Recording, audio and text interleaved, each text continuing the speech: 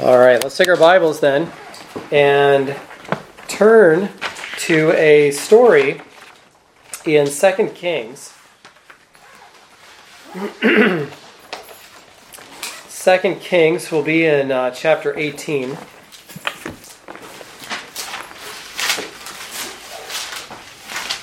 And what I'd like to do this evening is go through this chapter, read some verses, kind of give some commentary, thoughts on it, read some verses, commentary, because it's an incident in the life of King Hezekiah that is mentioned 3 times in our Bibles. And it's the account where you have the Assyrians coming up, and they're invading Judah. And they are taking Judah city by city by city. In fact, not just Judah, but Egypt and all the surrounding areas. They're conquering one city-state after another through the area. And what they do is they get to Jerusalem, and they're on the doorstep of Jerusalem, and you have the whole incident there. You've got conversation between the Assyrians, Rabshakeh in particular, and those in Jerusalem. Hezekiah is part of that. And Isaiah, who also is in Jerusalem at that time, is with them. And the Lord does a great deliverance for his people there. And what's interesting is this incident is somewhat lengthy, as it's given in our Bibles. And again, it's mentioned 3 different times. And in those times, you have a lot of detail. You've got it here in 2 Kings, chapter 18. You've got it in 2 Chronicles 32. There you have just verses 1 to 22. And you also have it in Isaiah. Isaiah records it in chapters 36 and 37. And that the story, as it's given, it's just remarkable how much detail is given in these instances for us to remember. And I think as I started getting into this, there is a lot here that we could talk about. But I want to focus in our time, when it's all said and done, is on Hezekiah's prayer. And of course, as we're gathered together here to pray, to be thinking and gathering some things from that. So like I said, what I'd like to do is read a lot of verses here. And at first, I'm going to summarize just some of these opening verses, and we'll start that reading portion, verse 28. But the story begins in verse 13, the account of what happens here.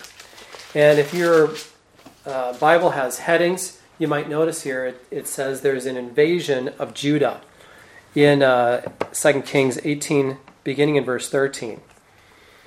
And so let me just read that first verse to give the setting. It says, "Now in the 14th year of King Hezekiah, Sennacherib, king of Assyria, came up against all the fortified cities of Judah and seized them." Like I mentioned, you've got this enemy, the Assyrians, marching through the land, taking city by city by city. And Hezekiah is afraid. And what he does is he goes to Sennacherib and he says, "Okay, what do you want?" And Sennacherib gives an amount of money and says, "Okay, we want, this much money," and it is a lot of money. So what Hezekiah does is he gives him just about everything he has. He looks around in his temple and in the treasuries, and he tells his servants, "Get a box. Put the jewels and the gold in the box."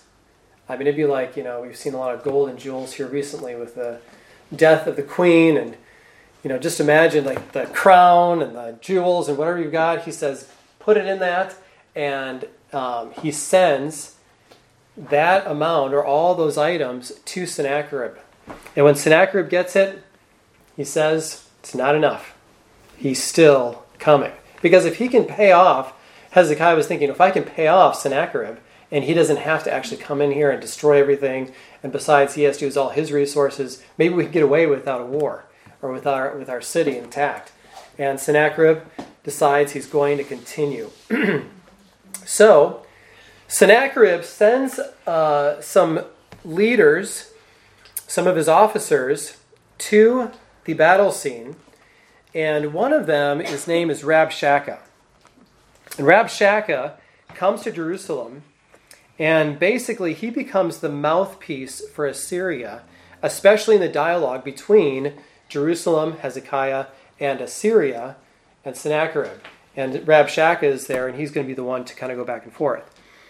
And this is what he says. And what he says is recorded in all the passages that we have of this incident in our Bibles. And basically, he says this: don't have confidence in Egypt. Don't have confidence in Egypt. Do not trust the Lord. And he mentions something like, if you are so weak that if I were to give you horses, you would not be able even to put riders on them. And he even says then, your God told me to come and destroy your cities. Israel is there listening and just, they're hearing this, they're understanding what's happening, and they are afraid. And Israel's commanders, as they hear Rabshakeh, they say, don't speak to us in the Hebrew. We understand you in Aramaic. And because what they want to do is just the leaders knew the language. They didn't want all their people to hear it and be frightened by what they were saying. Rabshakeh, he continues and in Hebrew and to warn everyone that can hear him. And he gets to this point, he says, and whoever else is listening, that they are doomed to drink their own urine and eat their own dung. He is just adamant that he is going to come in and put fear in them to the extent that they would surrender. And so he gives all of that speech and is defying the Lord God. And so let's pick it up here in verse 28. And this is Rabshakeh. And he is going to continue his speech and all of his warnings against Israel. And he says this: Then Rabshakeh stood and cried with a loud voice in Judean, saying, Hear the word of the great king, the king of Assyria. Thus says the king, do not let Hezekiah deceive you, for he will not be able to deliver you from my hand.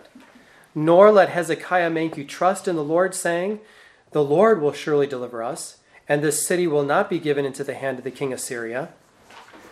Do not listen to Hezekiah, for thus says the king of Assyria, make your peace with me and come out to me, and eat each of you his vine, and each of you his fig tree, and drink each of the waters of his own cistern, until I come and take you away to a land like your own land, a land of grain and new wine, a land of bread and vineyards, a land of olive trees and honey, that you may live and not die. But do not listen to Hezekiah when he misleads you, saying, the Lord will deliver us. And he continues, verse 33, has any one of the gods of the nations delivered his land from the hand of the king of Assyria? Where are the gods of Hamath and Arpad? Where are the gods of Sepharvaim and Hena and Iva? Have they delivered Samaria from my hand? Who among all the gods of the lands have delivered their land from my hand, that the Lord should deliver Jerusalem from my hand? But the people were silent and answered him not a word, for the king's commandment was, do not answer him. Then Eliakim, the son of Hilkiah, who was over the household, and Shebna the scribe, and Joah, the son of Asaph, the recorder, came to Hezekiah with their clothes torn and told him the words of Rabshakeh. And so here's Rabshakeh, and he is the mouthpiece for Sennacherib. And he's saying, do not trust Hezekiah. Do not trust the Lord. Make peace with us. Now it's on their terms. And, as they're listening, he's making it sound real nice. But who knows what they would do to them. And he basically says this, no God has stopped us yet. No God, even Yahweh, will stop us now. And so there is this true defiance against all they're doing, this arrogance, this pride. And he is just out there declaring what they can do. And he's saying, not even Yahweh will be able to stop us. It kind of reminds me of somebody else that said something like this, that stood in front of another army and defied the Lord or the God of Israel. That was Goliath. Remember Goliath and his situation. And this happens, this happened throughout Israel's history, and here we are, where you've got this situation. The nation has come. They have defeated everyone up to this point, and they're saying to those in Jerusalem, do not think you're going to escape us. Don't listen to Hezekiah. Don't trust your gods. Don't trust the Lord. We're coming for you. And you can imagine the fear and the anticipation of everyone that's there. And what happens is nobody says anything. When they're there, they hear this. The king's word is, don't answer him. Just let him talk and come back with word to me. So they take what they said, go back to Hezekiah. So what does Hezekiah do? Well, that's in verse 19.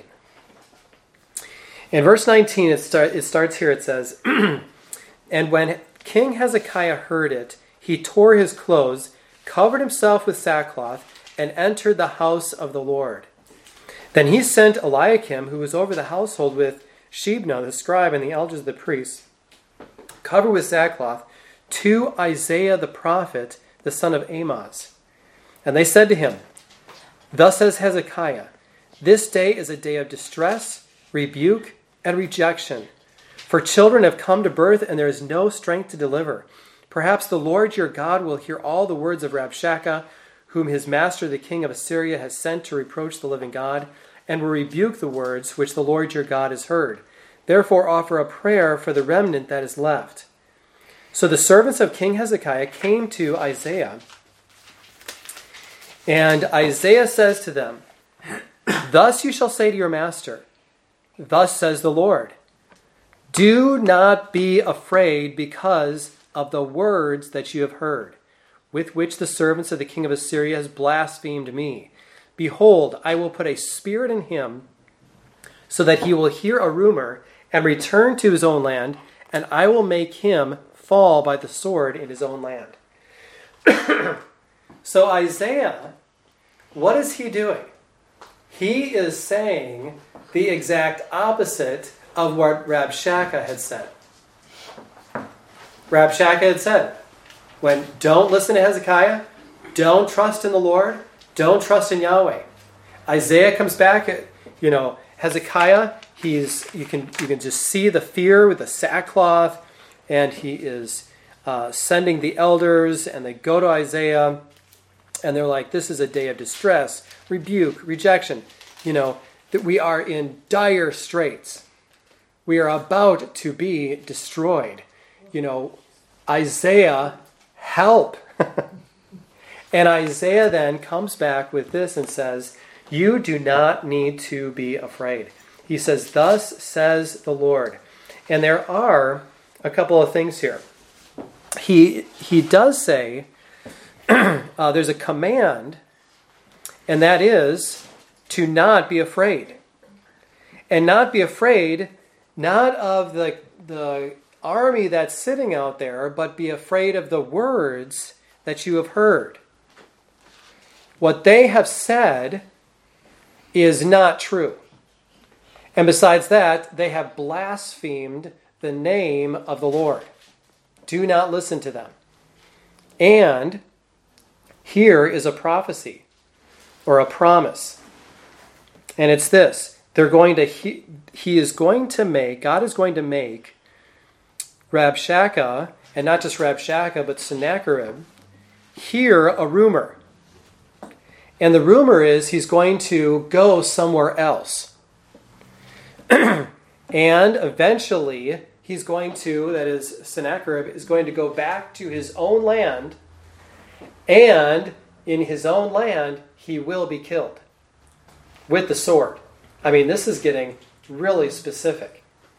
And Isaiah is willing to say this to not just Hezekiah, but to the nation as a whole. To say to everyone, we don't need to be afraid. Well, what happens after that? If you continue on in verse 8, it says this. Then Rabshakeh returned and found the king of Assyria fighting against Libnah, for he had heard that the king had left Lachish.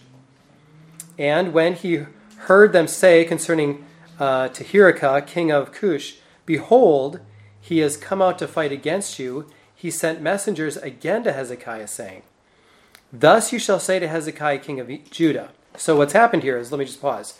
So the king of Assyria did hear a rumor, and he did go and leave. And when he left, sent word back to Hezekiah.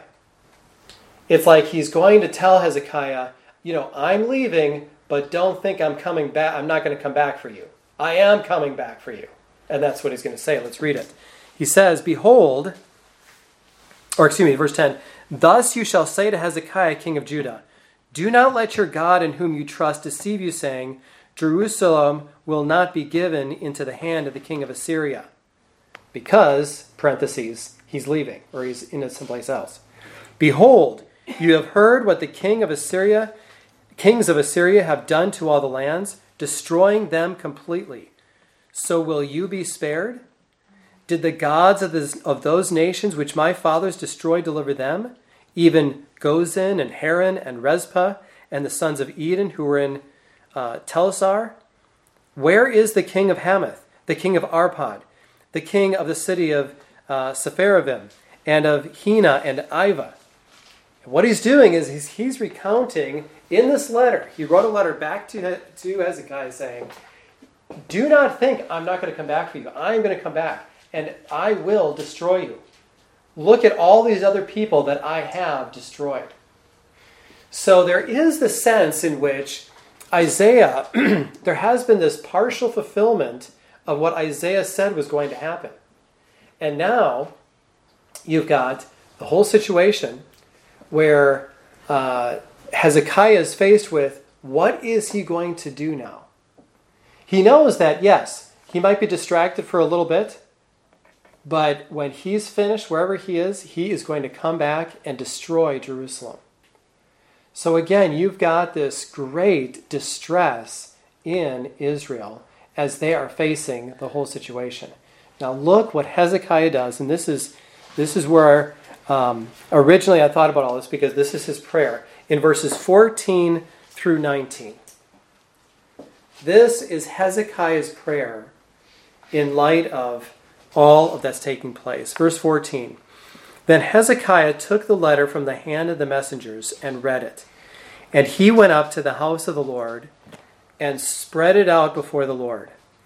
And Hezekiah prayed before the Lord and said, now listen to what he says. O Lord, the God of Israel, who are enthroned above the cherubim, you are the God. You alone, of all the kingdoms of the earth, you have made heaven and earth. Incline your ear, O Lord, and hear. Open your eyes, O Lord, and see, and listen to the words of Sennacherib, which he has sent to reproach the living God. Truly, O Lord, the kings of Assyria have devastated the nations and their lands, and have cast their gods into the fire. For they were not gods, but the work of men's hands, wood and stone, so they have destroyed them.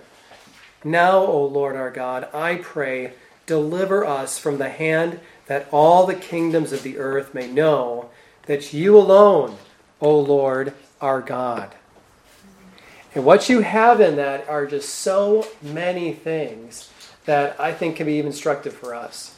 When Hezekiah was in this very difficult and even tragic, or soon to be in his mind, tragic situation, he is coming before the Lord, and he humbles himself. And it's very descriptive here, right? You can almost see him taking that letter, probably was a scroll or something, took that letter, goes up to the house of the Lord, and he goes in there and he spreads that letter out. Like he's letting the Lord see it. And says, here's the letter. Look at this. And he says, Lord, do you see what they are saying? I mean, read this. Open your eyes, Lord. Look and see what they're saying. And it's the theme here is not so much deliverance, although there is that prayer. But it's the theme of, this is what they have said against you and your glory and who you are. And he just lays it out there and then kind of just anticipates what the Lord is going to do in that. And here's the next section, verses 20, then all the way down through verse 34. You're wondering, what does the Lord say in a situation like this? What is he going to say to, in essence, Rabshakeh? Now, we don't even know if, probably not, the Rabshakeh and Sennacherib, they probably didn't even get this portion. Perhaps they did. I don't know. But we know that Hezekiah did, and Israel did, and we have it in front of us. And you want to remember that this is the word of the Lord before anything else happens. They are still under siege. The enemy is still out there with hundreds and thousands and even hundreds of thousands of soldiers waiting and just ready to come in and destroy this city. And what did the Lord say? Verse 20. Then Isaiah, the son of Amoz, sent to Hezekiah, saying, Thus says the Lord, the God of Israel, because you have prayed to me about Sennacherib, king of Assyria, I have heard you.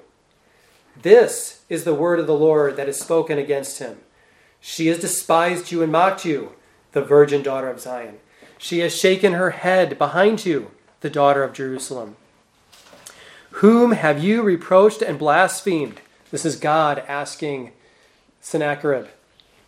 And against whom have you raised your voice and haughtily lifted up your eyes? This is it. Against the Holy One of Israel. Through your messengers you have reproached the Lord, and you have said, With my many chariots I came up to the heights of the mountains, to the remotest parts of Lebanon, and I cut down its tall cedars and its choice cypresses, and I entered its farthest lodging place, its thickest forest. I dug wells and drank foreign waters, and with the sole of my feet I dried up all the rivers of Egypt. Again, this is Assyria bragging. And God's saying, you've bragged this. Verse 25, have you not heard? Long ago I did it. From ancient times I planned it. Now I have brought it to pass, that you should turn fortified cities into ruinous heaps. Therefore their inhabitants were short of strength. They were dismayed and put to shame. They were as the vegetation of the field and as the green herb, as grass upon the housetops is scorched before it is grown up. It's like God has said, I am using you in this way to destroy. But verse 27, but I know you're sitting down and you're going out and you're coming in and you're raging against me. Because of your raging against me and because of your arrogance has come up to my ears, therefore I will put my hook in your nose and my bridle in your lips, and I will turn you back by the way which you came. That's the message to Sennacherib. And if you want to know how it is true, verse 29, then this shall be the sign for you. You will eat this year what grows of itself. In the second year what springs from the same. In the third year sow, reap, plant vineyards, and eat their fruit. In other words, Israel's not going anywhere. The surviving remnant of the house of Judah will again take root downward and bear fruit upward. For out of Jerusalem will go forth a remnant, and out of Mount Zion survivors. The zeal of the Lord will perform this. Verse 32, therefore, thus says the Lord concerning the king of Assyria, he will not come to this city or shoot an arrow there, and he will not come before it with a shield or throw up a siege ramp against it. By the way that he came, by the same he will return, and he shall not come to this city, declares the Lord. For I will defend, for I will defend this city to save it for my own sake and for my servant David's sake. And what you've got here is an extended word from the Lord to the enemies of Israel. And the Lord says, I knew what you were doing. And I'm even the one that has given you the strength to go through and do what you did. And now I have heard your arrogance against me. And what I'm going to do is I'm going to put a hook in your nose. Think of that imagery. And drag you back to your country. And a bridle. And you're going to go where I want you to go. And so there is that statement. Isaiah gives Hezekiah that statement. And remember, the army is still out there. They're still looking in. Or they're in the area. They may not actually be right outside their walls, but they're in the area and they are destroying and they're doing all this and they are just waiting or taking their time, and they know it's a matter of just time unless something drastic happens. And now the scripture does not say what Hezekiah thought. It doesn't say what the people thought or what happened in them.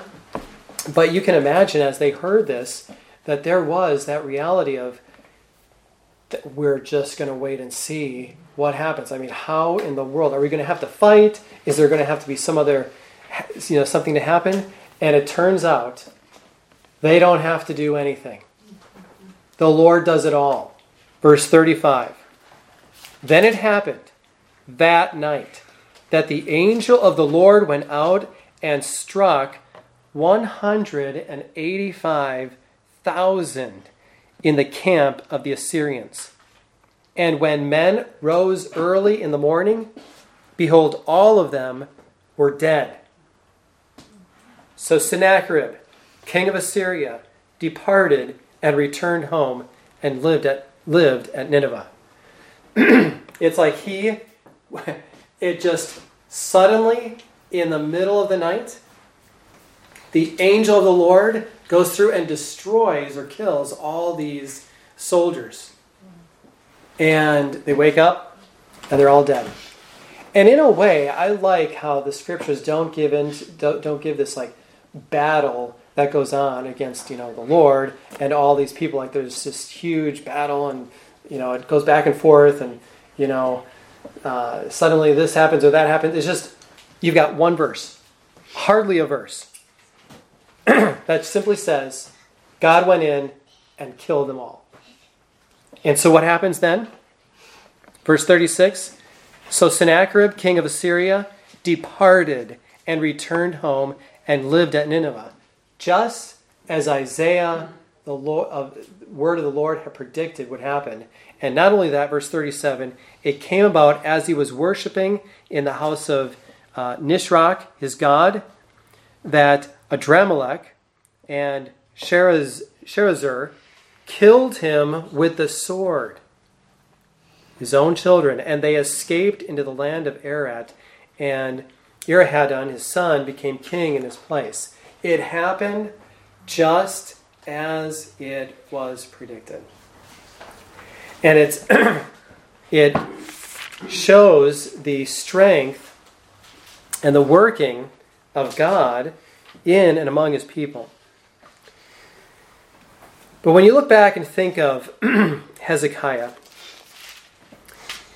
when Hezekiah prayed, he took that letter and took it before the Lord, as we talked about.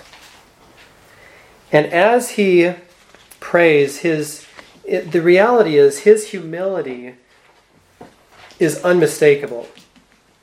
And his request includes the glory of God. That he would be praying for those things on his behalf of his people. And he's praying for the glory of God. And God vindicates his name among them. And really, when we are praying, and the situations around us seem to be daunting, some of these things here, coming before the Lord in humility, coming before him, and even taking that problem, whatever it is, and like Hezekiah, kind of like spreading it out before him, and saying, here's what I'm facing right now. Here's our situation. And praying in such a way that we would have in our mind the ultimate working of God, his glory. What is he doing in the earth? What is he doing in our lives to bring him glory? And we would be praying in that fashion, where we're thinking of the big picture, we're thinking of all that God is, and praying that he might accomplish it for his glory and to solve whatever problem we are facing. And we know that whatever problem we're facing, God does hear us. And he does work in our behalf. And whether it is full deliverance or whether it is the struggling or sometimes the difficulties that we have to walk through, we know and have that promise that all things are working together for our good. And that the Lord is going to use those things for his glory. And whatever we're going through, as we are faced with those situations, we can trust in the promises of God. As Isaiah had told Hezekiah and the people that they did not need to worry. They didn't need to fear. That they would be safe within the walls of Jerusalem. And that the admonition there was to trust in the Lord, whatever they were going to go through, and put their trust in him. And, the world, and we can kind of use Sennacherib as a as a type of the world that says, don't trust in the Lord. Don't trust in his ways. How in the world is that going to work out? Do you really believe that about God and his promises? That kind of doubt, that kind of rhetoric has been around for as long as men have been around. And we can, by God's grace, trust in him. So even as you go to prayer, even as we go to prayer tonight, and as later throughout the week, as you're going to the Lord in prayer, coming back to this passage, and we're not in the exact same situation, but we can think through Hezekiah, his whole demeanor, all that he did, the way he brought his request before the Lord, and that can be a pattern for us as we come before the Lord. And I trust that even this evening that we would take that as our own and pray before the Lord in that fashion. So let's go to the Lord in prayer this evening.